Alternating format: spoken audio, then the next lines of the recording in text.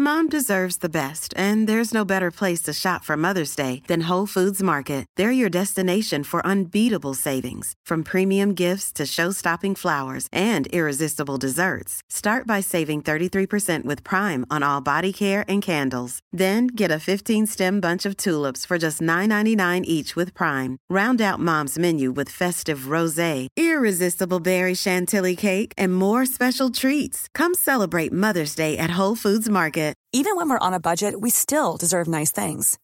Quince is a place to scoop up stunning high-end goods for 50 to 80% less than similar brands. They have buttery soft cashmere sweaters starting at $50, luxurious Italian leather bags, and so much more.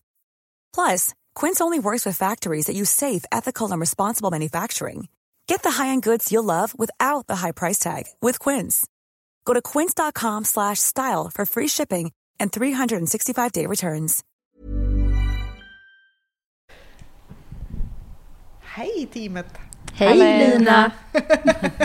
Du var så här fröken. Ja. Hej. Vad kan vi hjälpa dig med idag? Här har du ditt fina äpple. Ja, vad härligt att träffa alla er här idag. Vilket försnack. Ja, eller hur? Jag vet, Förspelet som vi kallar det. Ja, precis. Ett lyxförspel kan vi kalla det. Jo, men jag vill ju träffa alla er idag för att jag ska nämligen alldeles strax, jag och Charlie då som vanligt, ska åka och träffa tjejerna, författarna till flera stycken böcker har de skrivit nu om vegomat för hela familjen. Om att äta mer vegetariskt och veganskt med hela familjen helt enkelt, med barn. Och jag skulle vilja få lite mer input. Jag tänker passa på att fråga er, hur tänker ni? Är det någon som är vegetarian för det första? Nej. Och då antar jag inte heller vegan. Nej. Kan man kalla det, det här måste jag reda ut alla termer, det här är flexitarian. Ja, där skulle jag kunna bocka in mig. Men vad är det? Här. Ja, ja, men alltså, jag tror att det är att man äter alltså, mycket vego, men också kött ibland. Eller? Man har inte sådär strikt. Det låter i och för sig precis som en vanlig person. Är inte det vad är skillnaden på flexitarian och en vanlig person? Jag är en vanlig person. Men det är väl sån här Stockholms vegetarian? Ja, men jag trodde det. Ja, Stockholms vegetarian har jag hört. Det här måste jag också reda ut. Men det är ju sådana som inte äter rött kött, men de äter fisk och fågel.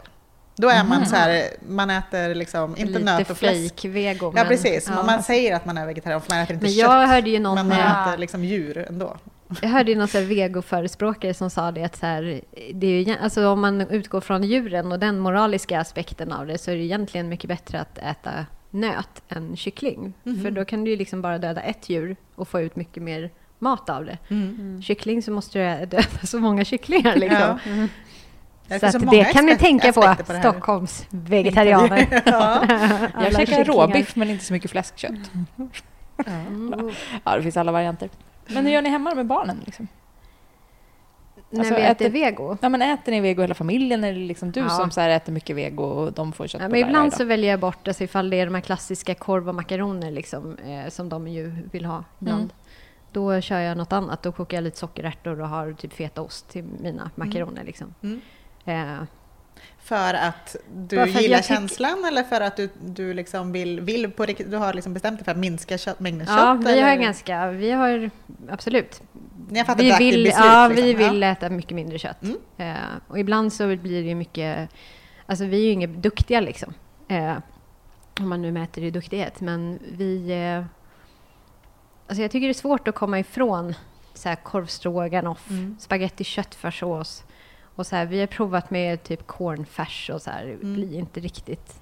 Alltså då är det bättre att göra en god tomatsås eller alltså något helt annat. Men vissa grejer tycker jag är svårt att ersätta. Liksom. Har ni testat omf? Ja, det är ju asbra. Ja. Det är jättegott. Men det är ju heller inget så här... Alltså så här, vi kan ju göra det... Alltså det ersätter ju typ kyckling liksom, tycker jag. Men inte kanske köttfärs liksom. Nej. Så att vissa råvaror tycker jag är svåra faktiskt. Alltså då kan man ju i så fall bestämma sig för att nej, det blir ingen mer spaghetti och köttfärssås. Men nu kom den här diskussionen igång här hemma? Nej, men jag tror att det är en ganska så här... För oss, eller för mig, är det ganska liksom det här etiska kring att... Jag läste någon intervju med någon som reflekterade kring så här, ja, men för 100 år sedan hur vi behandlade liksom homosexuella och färgade och liksom kontra, nu lever ju en speciell tid, men liksom ändå vilka insikter man har fått kring vissa liksom så. Alltså att vissa saker gör man bara inte längre. Nej. Och så okej, om 100 år från nu så hade de frågat någon sån här filosofisk tänkare, vad är det liksom vi kommer se tillbaka på nu som vi gör nu och liksom känna sig, hur kunde vi göra så? Och då sa han det just med, det är hur vi behandlar djur. För att om 100 år kommer vi förmodligen veta mycket mer om deras känslo- och tankeliv. Och kanske till och med kunna veta vad de tänker och känner och så här. Lite som man gjorde med barn förr. Alltså förr sa man de känner ingenting. Nej, men det är så spädbarn. De behöver bara ligga i ett rum. Ja. Det behövs liksom inget. Nej. Nu är det helt verklighetsfrånvänt. Så att lite så här, den aspekten har fått mig att vakna till lite grann. Sen äter jag fortfarande lite kött. Men jag mår mycket sämre av det nu än förr. Förr gjorde jag utan att tänka. Nu är jag mycket mer så här, ska vi ta det eller ska vi inte ta det? Och är det då svenskt och ekologiskt och så här? Ja, men det har hänt någonting verkligen i samhällsdebatten. Alltså det känns ju som att det har kommit ganska brett nu. Och för mig så är det i alla fall väldigt hög status att liksom hoppa på det här tåget, att inte äta kött. Sen vet inte jag om det här är så här Stockholm innerstadsgrej. Liksom. Du bor ju ändå inne i stan, det gör ju inte vi andra. Nästan. Eller om det liksom är något som har spridit sig över hela landet eller så. Hur tänker ni, Anna? Ni som bor på landet. Ja, men alltså. Jag är lite tyst kring det här ämnet för att generellt så är jag väldigt dålig på mat. Alltså, ointresserad eller dålig? Liksom. Alltså jag tycker om att äta god mat. Men just i veckorna så kan jag känna så här att jag har så jävla dålig fantasi kring mat. Alltså så här, och inget intresse. Det är väl det liksom. Hade jag haft ett intresse då hade jag nog kanske... men jag tycker om goda råvaror, jag tycker om att äta gott på restaurang och sådär. Men hemma så, jag älskar ju korv. Alltså så det blir ju mycket korv. Korv är också jättesvårt att ersätta tycker jag. Ja, de vegokorvar som finns är så otroligt äckliga. Alltså. Nej, så att det är liksom...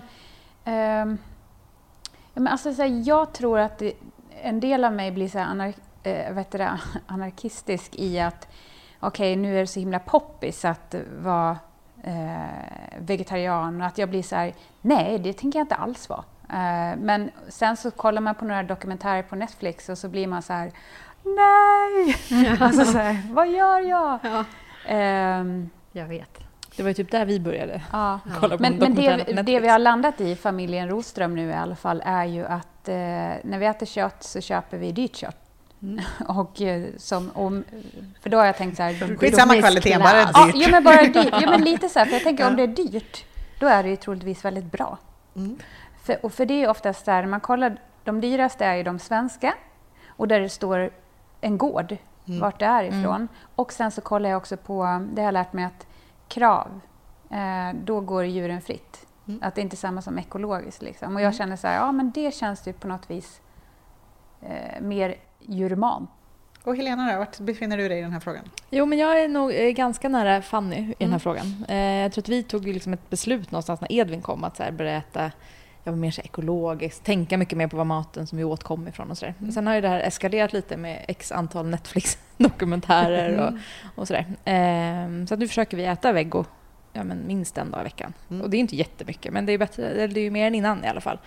Men det är ju en utmaning att liksom, som du säger, byta ut saker och vad ska man byta ut eller ska man inte byta ut, ska man tänka helt nytt istället och sådär. Men mina barn får också vegetariskt 2 dagar i veckan på förskolan. Och det är ju ganska många som har varit emot det. Jag har hela tiden varit pro det och känt så här, för att men de äter ju inte men jag känner att det är bättre att de äter lite mindre av bra mat än mycket av dålig.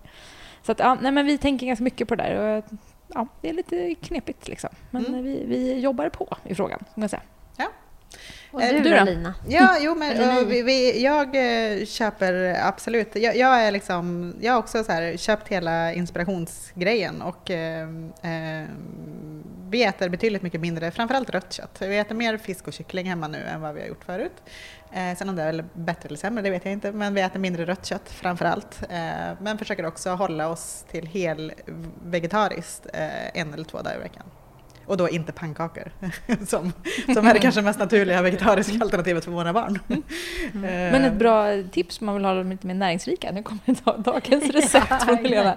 Ja, men jag mixar havregryn. Och så tar jag, om jag ska ha 4 deciliter vetemjöl så har jag istället 3 deciliter mixade havregryn.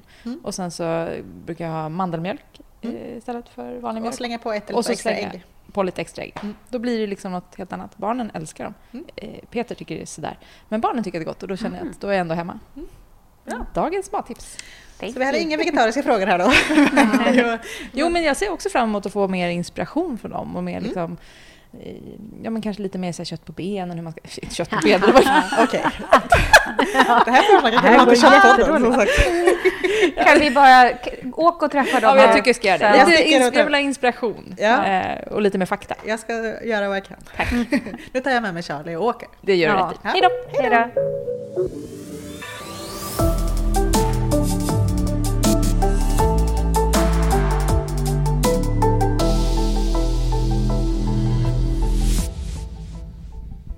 Ja, då har jag och Charlie kommit hem till ett otroligt mysigt kök. Och det står faktiskt bullar på bordet också. Sara. Ja. Ja. Det är ditt fel, höll jag på att säga. Det är tack vare dig. Ja. Hej Sara. Hej. Vad kul att få komma hem till dig. Jättekul att du är här. Ja, och vi har ju också Lisa här såklart. Hej. Hej. Ni kanske vill börja med att presentera er lite själva? Ja, det kan vi göra. Jag heter Sara Ask och jag är barndietist i grunden. Jobbade nästan 10 år på Karolinska på barnsjukhuset. Men för, 5-6 år sedan kanske, så började jag jobba helt och hållet med att skriva och föreläsa om mat och barn. Och då blev jag väldigt sugen på att göra vegetariska kokböcker, bland annat. Och du har själv barn? Jag har 3 stycken barn. 3 tjejer som är 13, 9 och 5. Ja, så då har du... gör resan med vegetariskt barn. Absolut. Barn med väldigt olika matlust kan man säga. Intressant. Du kanske vet mer om senare. Ja. Ja. Så kan det vara. Jag heter Lisa Bjärbo och jobbar egentligen mest med barnböcker, skriver barnböcker. Men blev kontaktad av Sara för 7 år sedan tror jag. För att vi råkade bo i samma område och Sara hade läst min blogg och så visste hon att jag var vegetarian. Så då frågade hon mig så här, vill inte du göra en vegetarisk kokbok med mig? Och då tyckte jag att det verkade sjukt kul. För att jag också hade liksom längtat efter en typ av kokbok som jag inte tyckte fanns då. När jag stod med mina småbarn runt fötterna och skulle laga mat till dem. Och jag har 2 barn, 2 söner som är 9 och 7 nu. Och att ni träffades, det är ju vi otroligt glada för ni har ju skrivit fantastiskt härliga, inspirerande, med betoning på inspirerande skulle jag vilja säga, böcker om just vego för hela familjen. Hur många böcker har det blivit nu? 3, eller 2,5 kan man kanske säga. Vi skrev först en som heter Mega Vego och sen kom ännu Mega Vego. Och nu har precis Mega Vego släppts, men det är liksom en sammanslagning. Så då är de första 2 kokböckerna sammanslagen i en tjockis, men också med lite nya recept och texter. Så det är liksom som en bonusbok.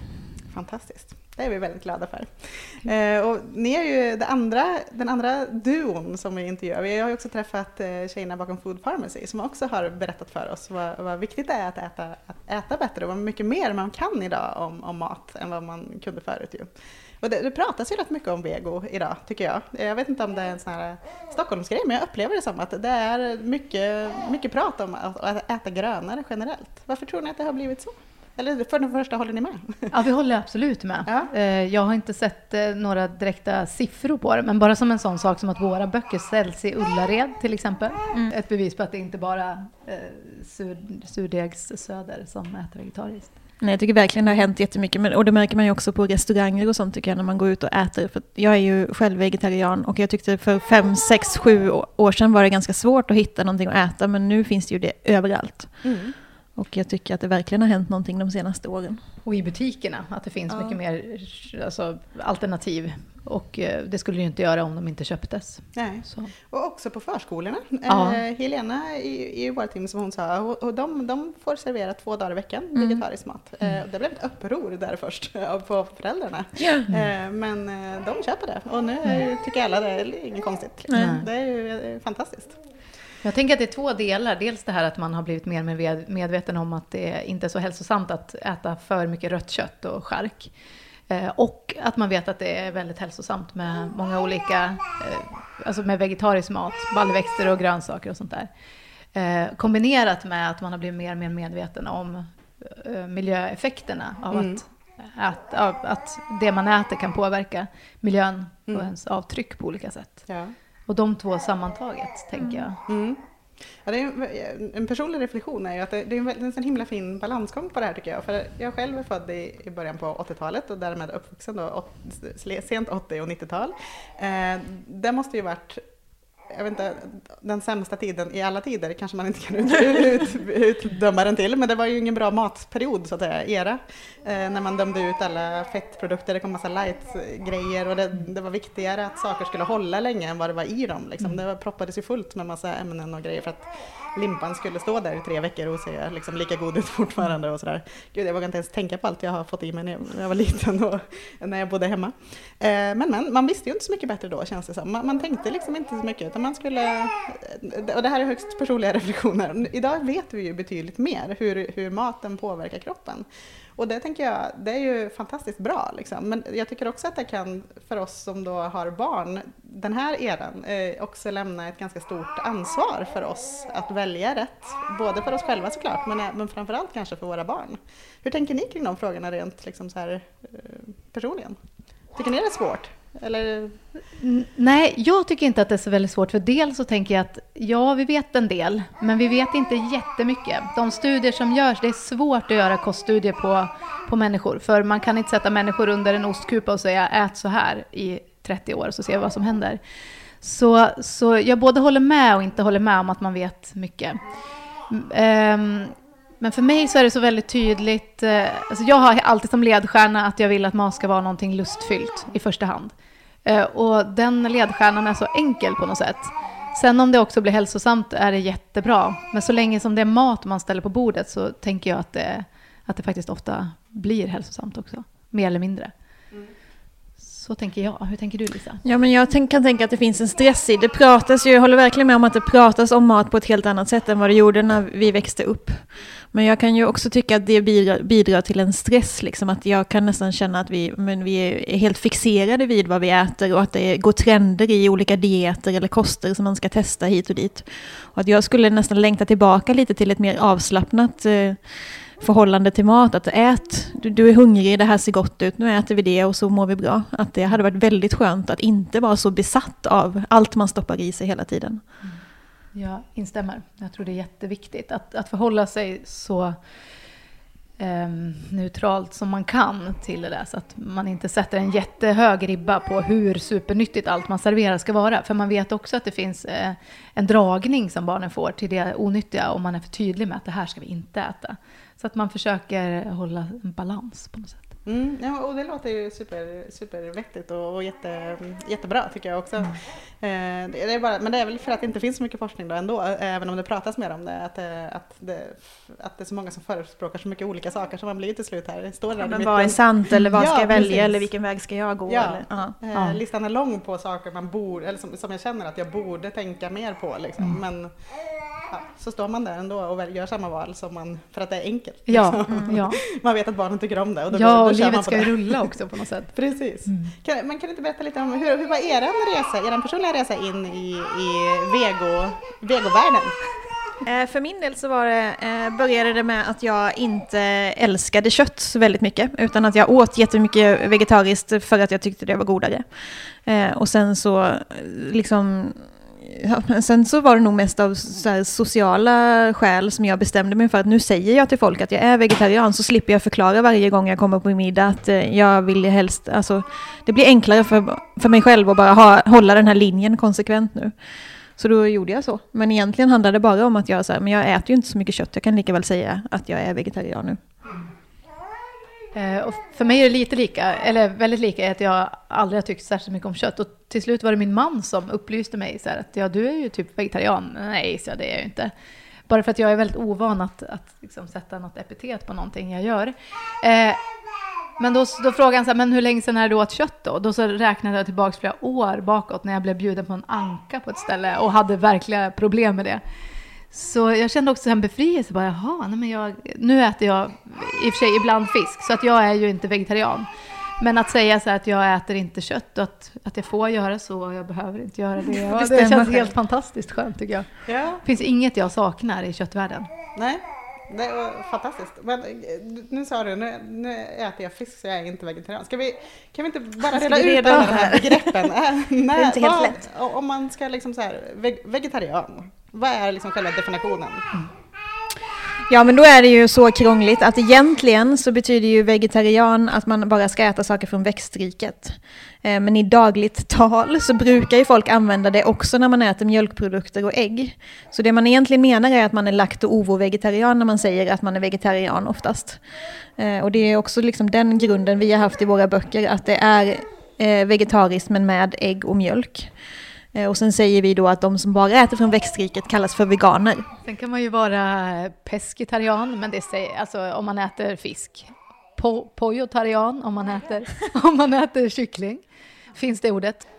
Men man behöver inte känna att man måste in i någon sån här kategori för att äta mer grönt. Typ, Nej, men verkligen inte. Verkligen, det kan ju nästan bara bli fånigt med alla de här 1000 olika uttrycken. Att jag är detta men inte detta och jag äter detta men inte detta. Det är ju mest för att liksom, kanske göra det enklare för omgivningen. Men jag har svårt att tro att det blir så mycket enklare med 10 olika uttryck som man ska kunna hålla reda på. Nej, jag är polotarian liksom. Vad skulle någon säga? Hur många skulle ens förstå vad man menar? Ja, precis. Men okej, ja, jag köper att det finns olika liksom, klassificeringar i det här då. Men kan vi inte börja med liksom, frågan varför? Varför bör vi, alltså jag personligen, men också vi som samhälle eller så, äta mer grönt? Ja, men det här som vi pratade om mat och hälsa och så, är det någonting man vet så är det att det verkar vara hälsosamt att äta varierat. Dels för att man ökar chansen för att få i sig alla näringsämnen man behöver. Men också för att man minskar risken att få i sig mycket av någonting som inte är så hälsosamt. Och om man börjar äta mer vegetariskt, om man tar in mer vegetariska rätter i sitt vardagslunk, så ökar det ofta också variationen.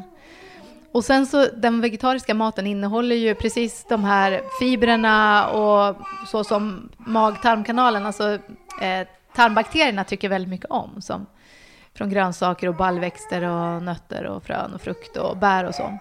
Så att det är ju också en stor fördel. Ja, för det brukar vara nästa fråga, tycker jag, att även om man köper det, att okej, ja men nu ska jag börja äta mer grönt, och sen så blir man ändå rädd för att det ska saknas något i den där maten som jag egentligen borde ha, liksom få i mig. Jag vet inte om det är myter eller om det faktiskt ligger något i det. Till väldigt stor del så är det bara myter, att man kan vara ganska avslappnad om man har tänkt att man ska äta, framförallt om man tänker sig jag ska äta mer vegetariskt, men jag ska fortsätta äta min andra vanliga kost i liksom 5 dagar i veckan. Då kan man bara släppa all den där oron, för man får i sig jättemånga bra saker som helst. Ja, men det jag kan tänka mig att föräldrar reagerar på, om till exempel förskolan säger att nu ska vi börja med vegetarisk mat 2 dagar i veckan, så förekommer det att föräldrar blir så här jätteoroliga. Och då tänker jag till exempel att de är rädda för att barnet inte ska få i sig tillräckligt med protein eller tillräckligt med näring. Men när det gäller protein till exempel så har man har tittat på hur det ser ut för barn som äter blandkost i Norden. Och de får i sig 2-3 gånger mer protein än vad de egentligen behöver. Så även om protein är viktigt, så det är sant. Men det är väldigt lätt att få i sig tillräckligt med protein, för att det mesta innehåller protein.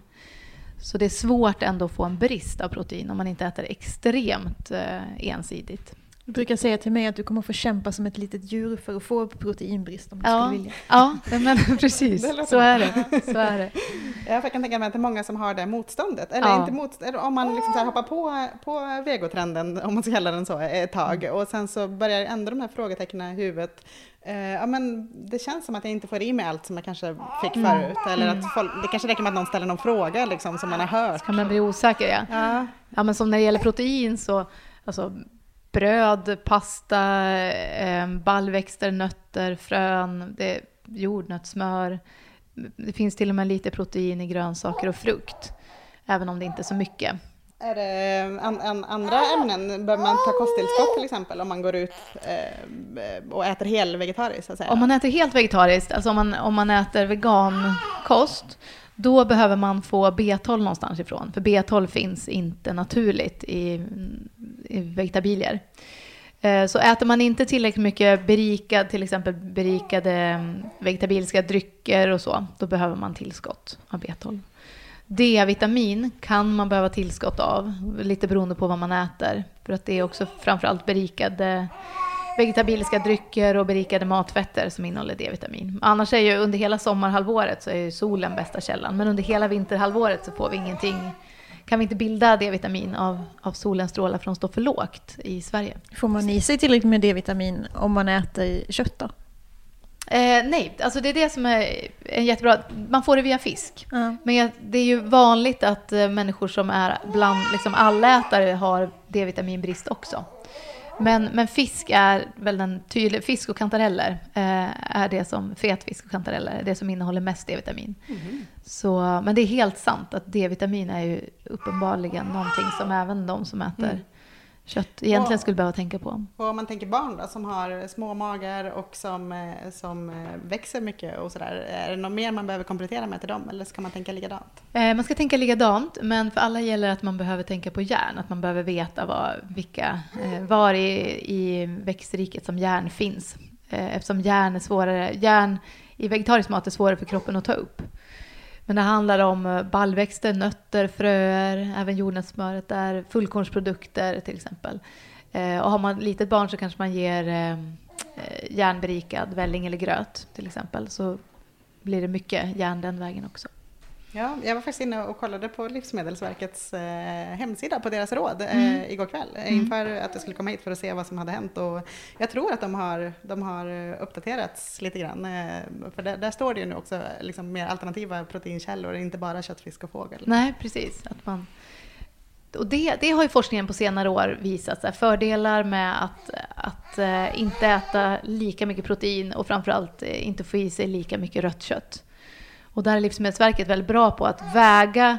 De gör så här innan de kommer ut med ett kostråd. De kom med ett kostråd 2014 om att dra ner på intaget av rött kött. Och innan de kommer med ett sånt råd så har de verkligen vägt för- och nackdelar. Så vad finns det för nackdelar? Ja, befolkningen kanske får i sig mindre järn till exempel. Men vad finns det för fördelar med att minska intaget? Och då såg de att fördelarna med att minska överväger. Eftersom det framförallt kan öka risken för olika vanliga tarmcancrar under en livstid. Men okej, då förstår vi det näringsfysiologiska. Vi behöver inte vara rädd för det. Liksom, utan det är godare och det är bättre för miljön och det är bra för mig. Och jag behöver inte vara orolig för att saker och ting ska gå sönder eller saknas i min kropp. Om jag byter ut mina köttkällor ett par gånger i veckan till exempel. Nej, verkligen inte. Och inte för mina barn heller. Men hur kommer vi igång då? Alltså hur startar vi som har barn? Allt ifrån så här 1 års ålder upp till liksom när de båda har smaker och inte tycker om och så här. Har ni några bra tips hur man ska tänka just kring barn och introducera lite mer vegomat? Vad säger du, Sara? Vad gör du först? Jag tänker att man börjar med någonting som vi gillar att prata om tacomodellen. Passar inte att prata om det här, tänker jag. Att många barn, särskilt när de är mellan 2 och 5 år, så är de ofta väldigt selektiva och vill ha den mat som de känner igen. Det är något som kan hålla i sig även senare. Och då kan det ju vara rätt svårt att ställa en kikärtscurry på bordet och hoppas att alla ska bli superglada. Men man kanske har en skål ris, en skål nötter, lite rostad kokos, lite bananslantar och sånt intill. Och då har man förhoppningsvis ställt en gryta på bord som man själv gillar. Så äter man den av hjärtats fröjd och glädje. Och sen så kanske det dröjer ganska länge innan barnen börjar äta av den. Men det är ingen fara om de bara äter ris och nötter till exempel till en middag. Många tänker att det behöver vara ett komplett mål, men så funkar det inte. Utan det som är intressant är hur ett barn äter under 2, 3, 4 veckors tid eller månaders tid, år. Så de lider liksom inte. Det viktiga är att de kan äta sig mätta på maten. Så att ingen ska lägga sig hungrig. Nej, och när du säger tacomodellen så är ju det låter som ett ord som är så här vedertaget, men vi har ju kanske hittat på det. I vårt liv är det väldigt vedertaget. Men det är ju att man serverar maten så som man serverar tacos, att i olika skålar så att man får plocka på sig det som man själv vill ha. Och att att det är också så himla tydligt tycker jag, att om man till exempel ställer en pastasallad i en skål på bordet som är sammanblandad med allting, då är åtminstone mina barn så att de hittar någonting i den här skålen som de inte gillar. Och då skriker de högt så här: "Wow, det är tomat i salladen! Ta bort den!" Och så äter de ingenting. Men om man har ställt pastan i en skål och tomaterna i en skål och oliverna i en annan skål och majsen och gurkan och allt vad det nu kan vara, då säger de istället: "Jag vill ha pasta och gurka och majs." Och så blir det otroligt mycket härligare att lyssna på det, att de vill ha någonting som står på bordet. Och också att de känner sig så här nöjda över att de har hittat någonting som de älskar och kan plocka åt sig av. Hey, it's Danny Pellegrino from Everything Iconic.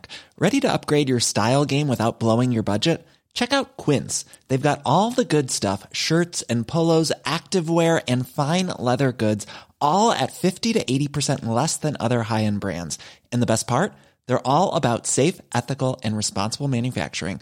Get that luxury vibe without the luxury price tag. Hit up quince.com/upgrade for free shipping and 365-day returns on your next order. That's quince.com/upgrade.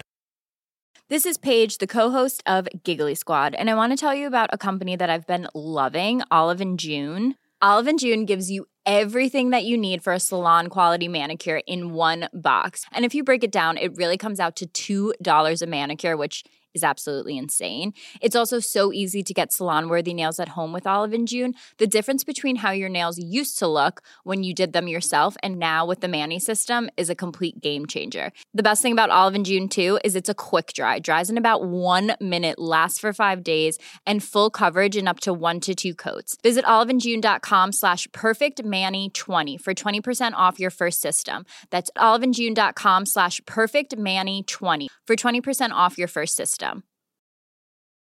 Mom deserves the best, and there's no better place to shop for Mother's Day than Whole Foods Market. They're your destination for unbeatable savings, from premium gifts to show-stopping flowers and irresistible desserts. Start by saving 33% with Prime on all body care and candles. Then get a 15-stem bunch of tulips for just $9.99 each with Prime. Round out Mom's menu with festive rosé, irresistible berry chantilly cake, and more special treats. Come celebrate Mother's Day at Whole Foods Market.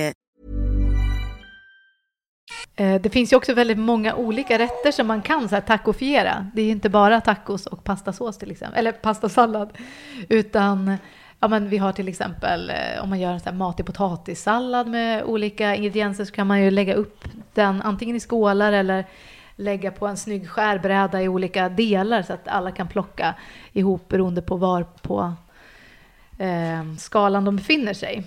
Eller om man gör en soppa till exempel, så kanske soppan skyr som pesten av någon.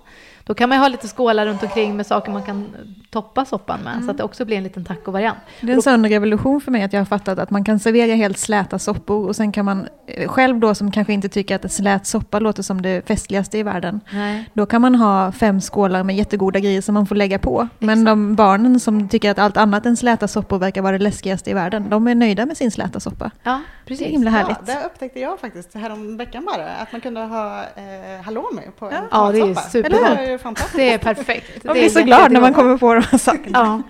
Nej, men det kan ju vara så här enkla saker att toppa med också. Det kan vara majs till exempel. En burkmajs. Det kanske inte är det godaste man själv vet att toppa en soppa med. Men bara det finns någonting som barnen gillar. Och det kan ju också vara så, har man något barn som faktiskt tycker det är svinläskigt med soppa, då kan ju en av skålarna också få vara typ pastafjärilar eller någonting. Och så kan det vara så att det barnet kanske faktiskt inte äter så mycket soppa, men lyckas ändå plocka ihop någonting att bli mätt av. Så att man... Soppa är för övrigt underskattat, måste jag säga. Alltså barnen, jag trodde att mina barn absolut inte tyckte om soppa. Men de äter ju soppa varje vecka på förskolan. För dem är det helt naturligt. Så att man äter, det är jag som inte har ätit soppa för flera år, tror jag. Det var därför. Så det har underlättat hos oss när vi kom på. Och det är jättelätt att hitta vegetariska soppor som är goda ju. Ja, men verkligen. Och just det här, har man ett barn som tycker, eller så här, många barn verkar uppskatta känslan av att soppan är gjord av ett livsmedel. Så man gör en soppa och sen så mixar den lite krämig, så att dels är det lättare för dem att balansera på skeden än om det är en buljongsoppa. Men kanske också för att de inte behöver försöka finna ut vad det är för olika ingredienser som är i, utan det är bara men en orange soppa som jag kan ha gula majskorn på. Det kanske kan vara okej. Men om man tycker det är svårt då, det här med att det blir så mycket som byts ut mot hur man brukar göra. Tänker du att man ska mer tänka på att tillföra med grönt, eller ska man mer plocka bort de naturliga köttkällorna som man brukar ha, proteinkällorna? Jag tänker att det är bra att försöka byta ut några måltider i veckan, byta från kött till något vegetariskt. För om man så att säga bara adderar, om man bestämmer sig att vi ska äta mer grönt, vi ställer fram mer grönsaker på bordet, då är det ganska stor sannolikhet, alltså vissa barn älskar grönsaker, men det är ändå den vanligaste livsmedelsgruppen som föräldrar uppger att deras barn faktiskt inte gillar. Och det är inte konstigt, eftersom grönsakerna stämmer ganska dåligt överens med barns medfödda preferenser och aversioner. Barn föds till exempel med preferens för söt och energirik, lite salt mat. Och det är ju verkligen inte grönsakerna. Då kan man förstå i och för sig att morot, majs och kanske gröna ärtor är någonting som kan funka för vissa. Lite söt paprika. Att om det finns en liten sötma i så ökar chansen. Men risken är då, om man som förälder tänker att vi ska äta mer grönt, att det blir väldigt en kamp vid matbordet. Man ska försöka få barnen att äta mer grönt. Och det brukar få motsatt effekt. Barnen brukar bli mindre intresserade av grönsakerna när man tvingar dem. Och det är nog det kanske så många gör fel, inklusive mig själv då, att det blir som 2 trösklar att gå över. Först ska jag liksom köpa grejen, sen ska visserligen min man också göra det, det är också en liten tröskel. Men sen så när jag väl har bestämt mig och handlat hemma, tagit fram ett recept, ska jag lagat, så, då förväntar jag mig någonstans stående ovationer när jag ställer på bordet. När du verkligen har gjort den här stora. Men då gjorde då kanske felet att jag liksom så här tillförde snarare saker som de inte riktigt tyckte om från början, och så kände jag det här, jag orkar inte liksom.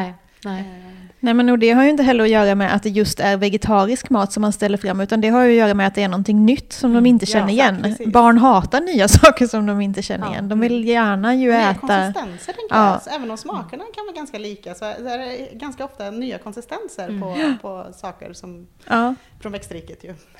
Som de inte riktigt är vana vid kanske. Nej, precis. Ja, det är mycket att tänka på.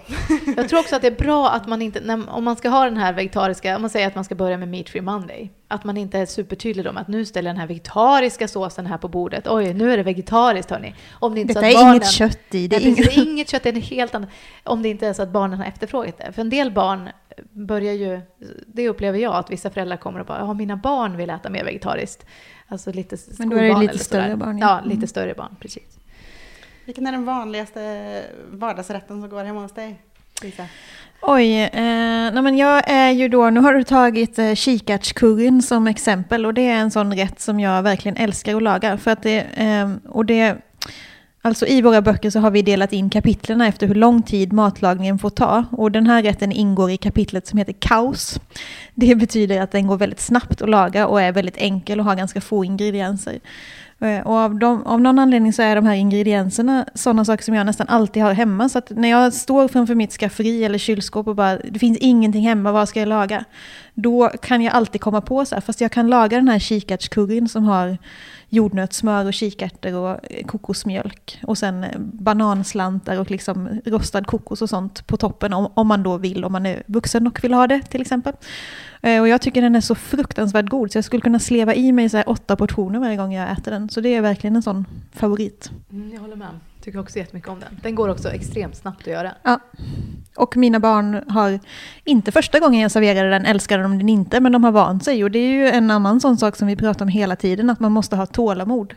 Att man kanske inte kan förvänta sig succé första gången man ställer fram en ny maträtt på bordet, utan att det kanske behöver ta 2 gånger för i drömscenariot, men kanske 20 gånger eller 200 gånger innan alla runt bordet har vant sig vid den maträtten. Ja, hur gör ni då? När ni sitter där, ni har lagat maten, barnen sitter vid bordet och de är så här, nej, jag vill inte ha, jag tycker inte om. Jag älskar inte det här som mina barn. Ja, precis, så säger de ju. Det är så roligt och lite sorgligt tycker jag. Att barn... Jag älskar inte det här. Nej, okej. Vad gör ni då i praktiken? Ska man liksom låta dem så här, ska man slänga på de där köttbullarna i pannan då så man vet att de får i sig någon energi? Eller hur gör ni? Ge oss strategier. Ja, men den bästa strategin tänker jag är att ser man till att det finns åtminstone ett livsmedel som alla kan äta sig mätta på, om så bara som sagt ris till exempel, så får det vara bra. Att man vet att det behöver inte vara ett komplett mål. För barn verkar oftare vara intresserade av en trygg måltid än en kulinarisk upplevelse. Så själv så känner man att det är ju som att bo på fängelse om man skulle behöva äta ris bara. Men det är ju inte tänkt att man ska göra det dag ut och dag in, utan vid de här tillfällena när det serveras mat som de kanske inte gillar. Och med just den här kikärtskurren så tänker jag, ett av mina barn, mitt mellanbarn, är det tar väldigt lång tid innan hon introducerar nya saker i sitt liv. Det brukar vara en grej per år, och i år var det potatis. Så att det är väldigt sparsamt med det mesta. Den här kikärtskurren fanns ju med i vår första bok, så att den lär ju jag ha lagat här i 5 år snart. Och i påskas så såg jag hur hon tog en liten sked av spadet, liksom såsen, på sin tallrik och sa att hon tyckte det var gott. Det är den tidsperspektivet vi har att jobba med. Och då försökte jag blev ju jätteglad. Men jag försökte att bara så här vara hyfsat neutral. Inte så här börja med serpentiner och ballonger och säga, men gud vad duktig du var som äntligen vågar prova. Vad var det jag sa? Det var ju det här jag har sagt i 5 år. Varför tog det så lång tid? Nej, utan Kolla nu vad gott det var. Jag tänker att det är ganska skönt att få närma sig mat utan att det är jättemycket uppmärksamhet kring att det inte blir så laddat. Liksom. Att det inte blir så laddat. Får man höra att man är duktig när man vågar prova mat, så förstår man också att man är inte duktig när man inte vågar prova. Och vi tycker det är jätteviktigt att matbordet är en plats som inte har med prestation att göra. Just det. Alls. Här är någonting att lära. Ja, men det är ju också det att du har jobbat som dietist och jobbat med det här i så många år. Och det har ju varit det jag har frågat dig hela tiden när vi har gjort de här böckerna. För jag har jättedåligt tålamod med mina barn som är jättekräsna och inte vill smaka på någonting. Och jag blir också kränkt när jag har stått och lagat maten och ställer fram den på bordet och ingen vill äta. Jag blir jätteledsen. Vad är det här? Vad är respekten för den som har stått och lagat mat och så? Och det är ju jättesvårt. Det är ju även svårt för dig som vet allt det här i teorin, att hålla liksom tålamodet, att inte bli arg, att inte börja tjata, att inte muta sig, men ät soppan så får du glassen sen, eller vad det nu kan vara. Men att för mig har det liksom varit en tröst att du säger just så här att det kan ta 5 år. Det viktigaste är att du ställer fram bra mat på bordet. Sen bestämmer barnen själva vad av den maten de äter. Lägg det inte i, prata om något annat, ha det mysigt vid matbordet. Ta det lugnt, de kommer inte att svälta ihjäl och de kommer inte att bli olyckliga. Just det. Och det är jätteskönt. Så fortsätt ställa fram bra mat. Se till att det finns en sak som du vet att de gillar och se till att de smakar kanske då. Om man nu ska få dem att vänja sig då vid maten. Ja, men i alla fall kanske uppmuntra pyttelite. Får man det eller? Ja, det får man. Titta på dig med så här skräckslagen blick. Matdomaren säger ja, man får. Ja, nej, men så här skulle jag säga att det beror lite på vem man har vid bordet. För att det är olika lätt för olika barn att närma sig ny mat. Och har man ett sånt här barn som tycker det är superläskigt, då kan det vara otroligt skräckinjagande bara tanken på att behöva äta ett kryddmått av någonting nytt. Men då vet man, det märker man. Och då kanske man tänker så här, men då får det vara fine att det barnet bara ser. Alltså att barnet sitter vid samma bord som den här grytan kan vara bra. Men har man ett sånt här barn som så här, ja, ett normal skeptiskt barn, då är det ju superbra. Det sätt man ändå lär sig tycka om någonting är ju genom att smaka. Och om man kan ha en så här att men man smakar men man behöver inte äta upp om man inte gillar, då är det det är ju fantastiskt bra. Men just att man inte pressar, man måste se hur jobbigt tycker barnet att det är att utsättas för det här. Precis. En sak som jag gjorde häromdagen som funkade så sjukt bra runt vårt matbord, som jag tänkte så här, det här kanske Sara inte skulle tycka var så bra, men nu gör jag det ändå. Då har jag 2 barn som är 9 och 7 och de är YouTube verkligen fanatiker. Och då älskar de alla challenges som finns. Så då hade vi en smak-challenge. Hur många av de här grejerna som står på bordet vågar du smaka på idag? Och då blev det som en, liksom, ja men inte kanske tävling, men det blev ändå att de var så här, nu ska jag testa någonting nytt. Ja. Verkligen utmanade sig själva och var så sjukt stolta sen när de hade testat 5 saker eller vad det var. Kul. Det hade ju kunnat gå åt helt andra hållet också, att bara det blir så här en liksom prestationstävlingshets runt matbordet, men just den dagen funkade det jättebra. Det är perfekt. Och har man barn som inte är så stora så brukar det också funka, i alla fall än så länge hon är 3, mitt mellanbarn, men att lägga upp maten i roliga former eller skära upp dem i roliga figurer. Det också, om man så här avleder lite från vad det smakar och faktiskt så här, titta vad kul. Och mycket färger gillar ju barn. Alltså det känns som att det kommer ju naturligt mycket om man serverar, som du sa, lite olika skålar med lite majs och ärtor. Och den vegetariska maten är ju ofta väldigt fin. Otroligt mycket färger man kan hämta där. Det är ju en annan sån sak som vi pratar om ibland som låter lite fånig nästan när man säger det, men att man pratar om det man äter själv i positiva ord, eller typ så här, kolla vilka fina färger, vilken färg ska du äta av idag? Eller och framförallt det absolut viktigaste, att man själv tycker att det är härligt, att man visar att man själv tycker att det är härligt att äta maten och att man själv vågar smaka på den, och att det är ju det absolut viktigaste, att äta den själv. Exakt, för det är ju så barn lär sig. Det här gamla klyschan om att barn gör inte som vi säger utan de gör som vi gör. Det är väldigt sant när det kommer till mat, att gärna äta tillsammans med sina barn. Så att de ser så här att mina föräldrar, de äter det här och överlever. Så tittar också andra däggdjur på sina föräldrar eller på andra vuxna. Det låter så drastiskt att man ska överleva när man äter mat. Kan jag känna mig trygg med det här eller inte? Ja.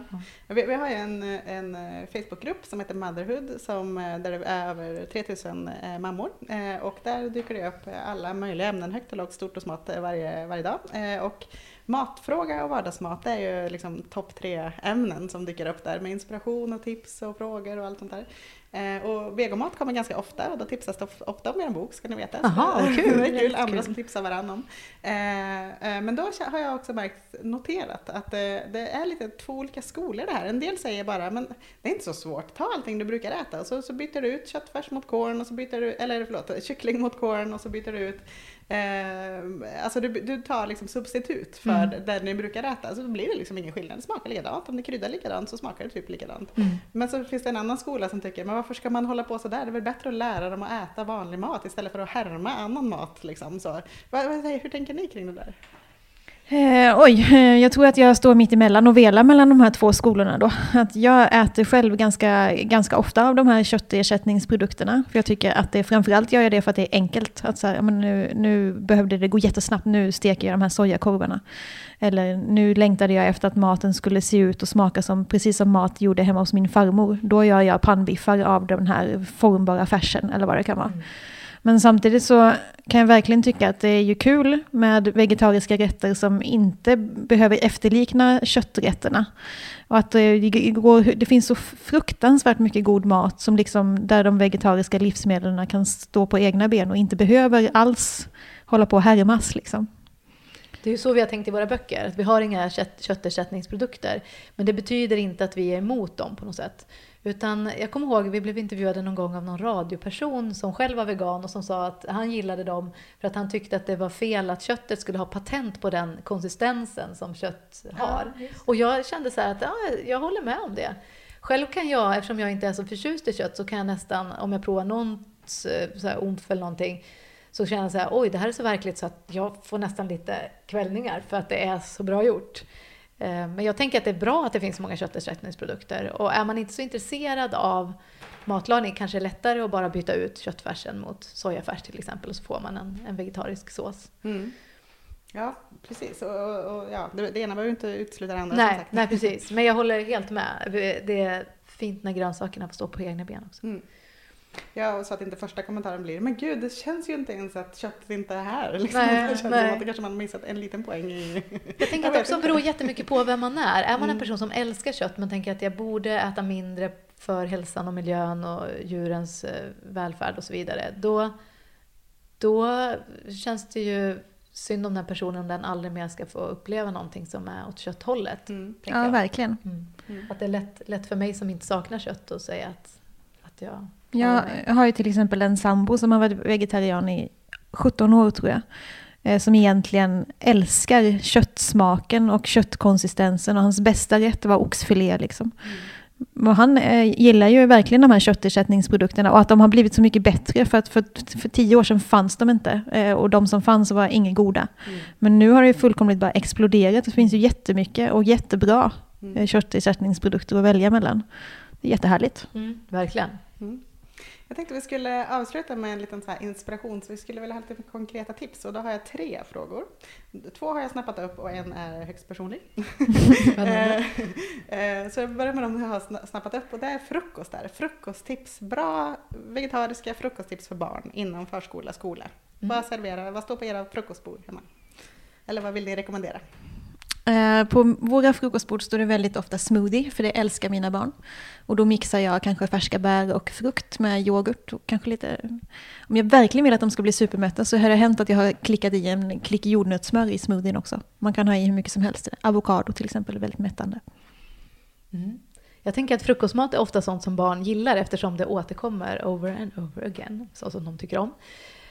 Vi har ofta bröd i någon form, gärna någonting som innehåller typ havre eller så. Jag gillar när det är en del av fullkorn i brödet för att det mättar bättre och ger mer näring. Men framförallt för att jag tycker det är godare, jag älskar havre. Men är det också en vanesak för barnen? Har de liksom lärt sig det eller har de tyckt om det från början? Så att säga? Har du aldrig serverat formfranska till? Jo, jag har serverat formfranska ibland och ibland fotar jag formfranska och då är de så här, formfranska! Jag kommer ihåg att jag skulle fota någon bild med så här mindre bra mat. De bara, vad är det här? Nej men så här, när jag säger fullkorn, då menar jag verkligen inte någonting. Mina barn är inte sådana som gladeligen sätter i sig pumpernickel. De barnen finns också, men inte här hemma. Utan det här är bröd som är typ vita, men det är lite mörkare. För att jag ändå tänker att jag tycker att det är mycket godare. Och sen är det superbra om de får vänja sig vid att inte allt tuggar sig av sig självt fullständigt. Så bröd, pålägg, jordnötssmör eller ost. Det var många som hävdade att deras barn har fastnat i leverpastej och skinkaträsket. Liksom. Att det är väldigt lätt att tycka om för barn. Ja, men det kan jag tänka mig. Om det fanns några alternativ. Avokado kanske kan vara gott. Det finns ju alternativ att det finns vegetariska pastejer eller skinka och sånt också som också har blivit jättemycket bättre. Okay. Men sen är det ju också så att det är ju samma med ens själv som vuxen, att man fastnar ju. Jag tycker att frukost är extra svårt för att man fastnar. Så här, jag har alltid ätit min ostmacka med 2 gurkskivor på. Och så är det som att man blir helt låst i huvudet och inte kan komma på att det finns någonting annat att sätta på mackan. Så det handlar ju mer bara om att så här, utmana sig själv. Att, vad kan man lägga på en macka? Det finns ju hur mycket saker som helst. Exakt. Ja, och sen tycker jag att frukost, om man nu ska tänka in liksom, inte bara att det ska vara vegetariskt, utan om det också ska vara då mejerifritt eller äggfritt, och det ska helst inte vara så mycket socker och inte så mycket gluten, och då blir det liksom inte så mycket kvar sen, känns det som. Men smoothies är ju faktiskt bra. Alltså, gröna smoothies kan ju funka, eller färgade om man har bär kanske. Vill man äta mejerifritt så finns det nu för tiden också ganska många alternativ till yoghurt och fil baserade på havre och soja till exempel, som jag också tycker har blivit mycket bättre de senaste åren. Helt klart. Sen så tänker jag att frukosten behöver inte vara helt sockerfri. Det är ju jättebra om man inte serverar både marmelad och sötade flingor och sötad yoghurt och så vidare. Men helt sockerfri ser jag inte någon hälsomässig anledning till att det ska behöva vara. Hörde ni när dietisten sa det? Då är det okej. Precis. Ja. Det är ju det bästa med hela Sara, att man får äta allting. Man får äta allting, definitivt. En av de härligaste grejerna jag har varit med om var när jag var här när din yngsta dotter var bebis och du matade henne med en pralin. Det har liksom etsat sig fast i mitt minne. Så bara, Sara matar sina barn med praliner. Det kommer jag inte ihåg. Var det någon härlig choklad? Ja, det var härligt. Det var mörk choklad tror jag, eller något sånt där. Gott. Hörrni, sommaren är ju snart här. Inspirationstips nummer 2. Det var någon som frågade om vill ha grilltips. Och då kanske inte så mycket så här till middagen, utan mer så här, vi är ute i trädgården mycket. Vi vill gärna slänga på något snabbt. Då blir det oftast korv med bröd eller något snabbt sådär. Vad kan man grilla annars som är gott? Som bara funkar på barn. Ja, men igen då, nu känner jag mig som en papegoja, men igen så finns det ju då korvar som man kan slänga på som också är vegetariska om barnen gillar dem. Man behöver inte göra krångligare än så. Liksom. Nej, men sen brukar vi slänga på halloumi till exempel. Majskolvar brukar vi grilla. Det brukar vara ganska populärt. Ja, verkligen. Också, tycker jag. Med smör på efteråt. Ja. Och sen finns det ju då Ja, men om man är lite... Alltså, grönsaker är ju jättegoda att grilla. Det brukar kanske inte mina barn kasta sig över grillad paprika och grillad svamp och så. Men jag brukar kasta mig över grillade portabello-svampar till exempel. Jättegott. Eller liksom... Ja, men verkligen. Och då är det smart att först marinera grönsakerna. Man bara lägger en massa grönsaker i marinad och antingen sätter dem på spett eller så är de tillräckligt stora för att ligga själva på grillen. Vad har du i marinaden? Och i marinaden kan det nog vara... Ja, precis. I marinaden kan det vara typ sojasås, kanske lite olika kryddor, kanske lite sesamolja.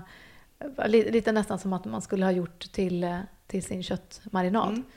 Men det som är bra med grönsaksmarinaden, alltså marinad som grönsaker är legat i, det är att sen när man har grillat grönsakerna kan man ta samma marinad och pensla på så att man liksom förbättrar smaken ännu lite mer. Det kan man ju inte göra med, man kan inte, det som det råa köttet har legat i kan man inte använda igen. Det är så mycket fräschare och härligare med grönsaker. Men det är inte någonting mina barn skulle kasta sig efter heller. Men jag tänker att bara de ser att det här förekommer också, det äter vi, det verkar vi tycka var gott. Så att rätt vad det är så kommer de också tycka att det är spännande att se och testa. Och jag tänker att mat, liksom, att man har hela barnens, alla de år när barnen bor hemma har man på sig för att visa massa olika saker man kan äta. Just det. Och så kan man hoppas att de tar med sig någonting i det egna boet sen av det. Mm. Men sen måste jag bara säga om grill, att när grillen är som bäst egentligen, för man är ju ofta ganska snabb på och tycker så här, men nu är det nog klart. Men när man har ätit klart, då är ju glöden som finast. Och då är det ju supergott att grilla frukt av olika slag. Grilla frukt? Ja. Det har jag aldrig testat. Man kan grilla... Testa att lägga så här halva nektariner eller halva persikor på. Och sen äter du dem med lite glassen. Som kanske lite vit choklad som smälter. Jättegott. Wow. Ja, jordgubbar, ananas. Ja. Allt. Wow. Det längtar jag till grill. Det är mycket enklare då, man äter utomhus. Ja. Okej, sista. Inspirationstestet här på er. Det var det sista jag gjorde innan jag lämnade min dotter på förskolan, min 6-åring eller 5,5-åring, och frågade henne, vad är din favoriträtt som vi äter hemma? Och då sa hon spaghetti och köttfärssås. Det var liksom hennes favvo. Och då tänkte jag, okej, då ska jag se, vad kan vi göra av det då? Om nu hon älskar det, vad har ni för tips då? Alltså det är en bra rätt att älska, tänker jag, för det första. Skulle ni vilja göra den vegetarisk så kan man antingen byta ut köttet mot korn eller sojafärs. Man kan ju också testa, utan att säga till henne så här, nu har vi gjort din köttfärssås fast lite annorlunda. Behöver man inte säga. Men man kan testa, hon kanske skulle gilla till exempel en beluga bolognese. Att man gör pastasåsen på beluga-linser. Men då som sagt inte göra så att hon förväntar sig att det ska smaka likadant, utan bara det är den vegetariska rätten som ni testar. För det är ändå, och försöka krydda den lite liknande. För vissa barn kan man få att äta några nya saker om det luktar och smakar lika som någonting som de är vana vid. Som en liten smakbrygga. Och andra blir superskeptiska och behöver 5 år på sig. Så det är lite olika. Men jag tycker att gilla köttfärssås och spagetti det är ju bra. Du brukar prata just om smakbryggor, att det kan vara att man kanske brukar då ha ketchup till sin spaghetti och köttfärssås, och nu får du spaghetti och ketchupen och en annan sås, men då kan det ändå kännas så bekant att du får det här gamla vanliga, så du kan tänka dig ändå att smaka på den här nya såsen. Just det. Exakt. Jag kommer ihåg att jag träffade en mamma som sa att hennes barn åt allt som hon rullade in i tortillabröd. Ja. Och det gör mina barn också. Det är helt magiskt. Som var den där mamman. Nej, det var inte jag, för du har sagt det här förut, men det stämmer på mig också. Ja, jag hade ju rullat som besatt. Ja, varför inte? Tortillabröd till allt. Ja. Så här, gröt, tortillabröd. Då ska jag 2 mission. Jag ska göra den här beluga bolognesen och jag ska också göra den här grytan som ni pratade om inledningsvis. De 2 sakerna ska jag prova nästa vecka. Jag lovar. Spännande. Bra, heja. Hur det går. Och så måste du förstå att det är inget misslyckande om det bara var du som åt. Det kanske är det svåraste. Ja, det är det som är det svåraste, men det är inget misslyckande. Då får du bara djupandas bara och så får du tänka ett steg på vägen. Ja. Okej. Se det som typ en verk. Jag har lärt mig så mycket. Jag har fått så mycket inspiration. Vilket härligt samtal. Roligt. Ska vi bara avsluta med en kort liten så här sammanfattning. En wrap it up för att prata tortillaspråk. Ja, precis. Vad är era bästa tips för att börja att äta mer vegetariskt?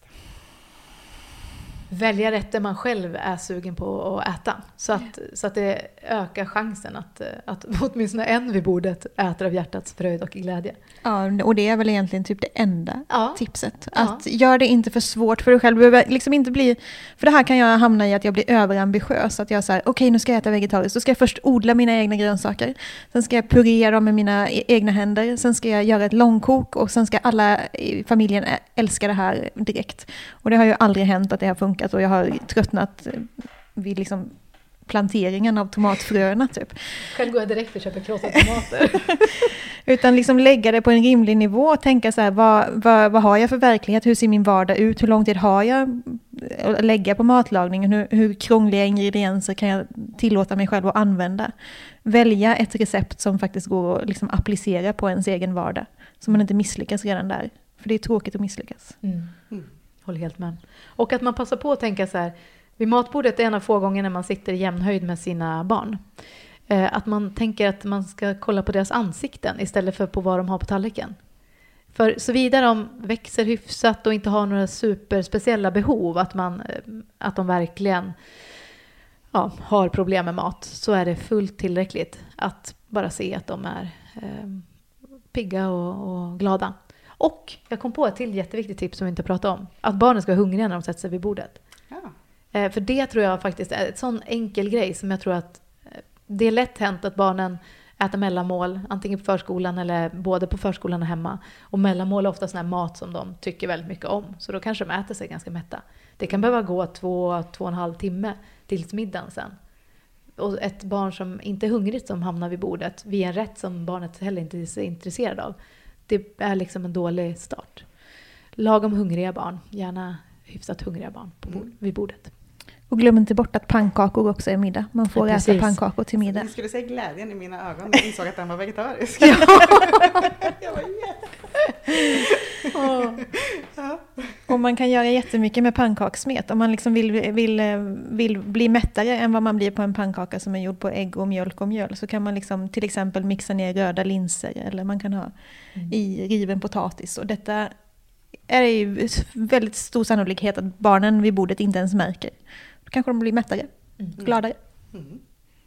Ja, tusen tack för alla era tips. Och vill man då få lite mer konkreta recepttips så tycker jag absolut att införskaffa böckerna Mera Vego, Ännu Mera Vego eller Mega Vego. Mega Vego som är en hopslagning av de 2 böckerna. Exakt. Tusen tack hörni, vad trevligt att få komma och träffa er. Så får vi hoppas att det går någorlunda bra för mig. Ja, heja. Ni får hålla tummarna för mig. Ja, det ska vi göra. Ja, det är bra. Tack snälla. Tack.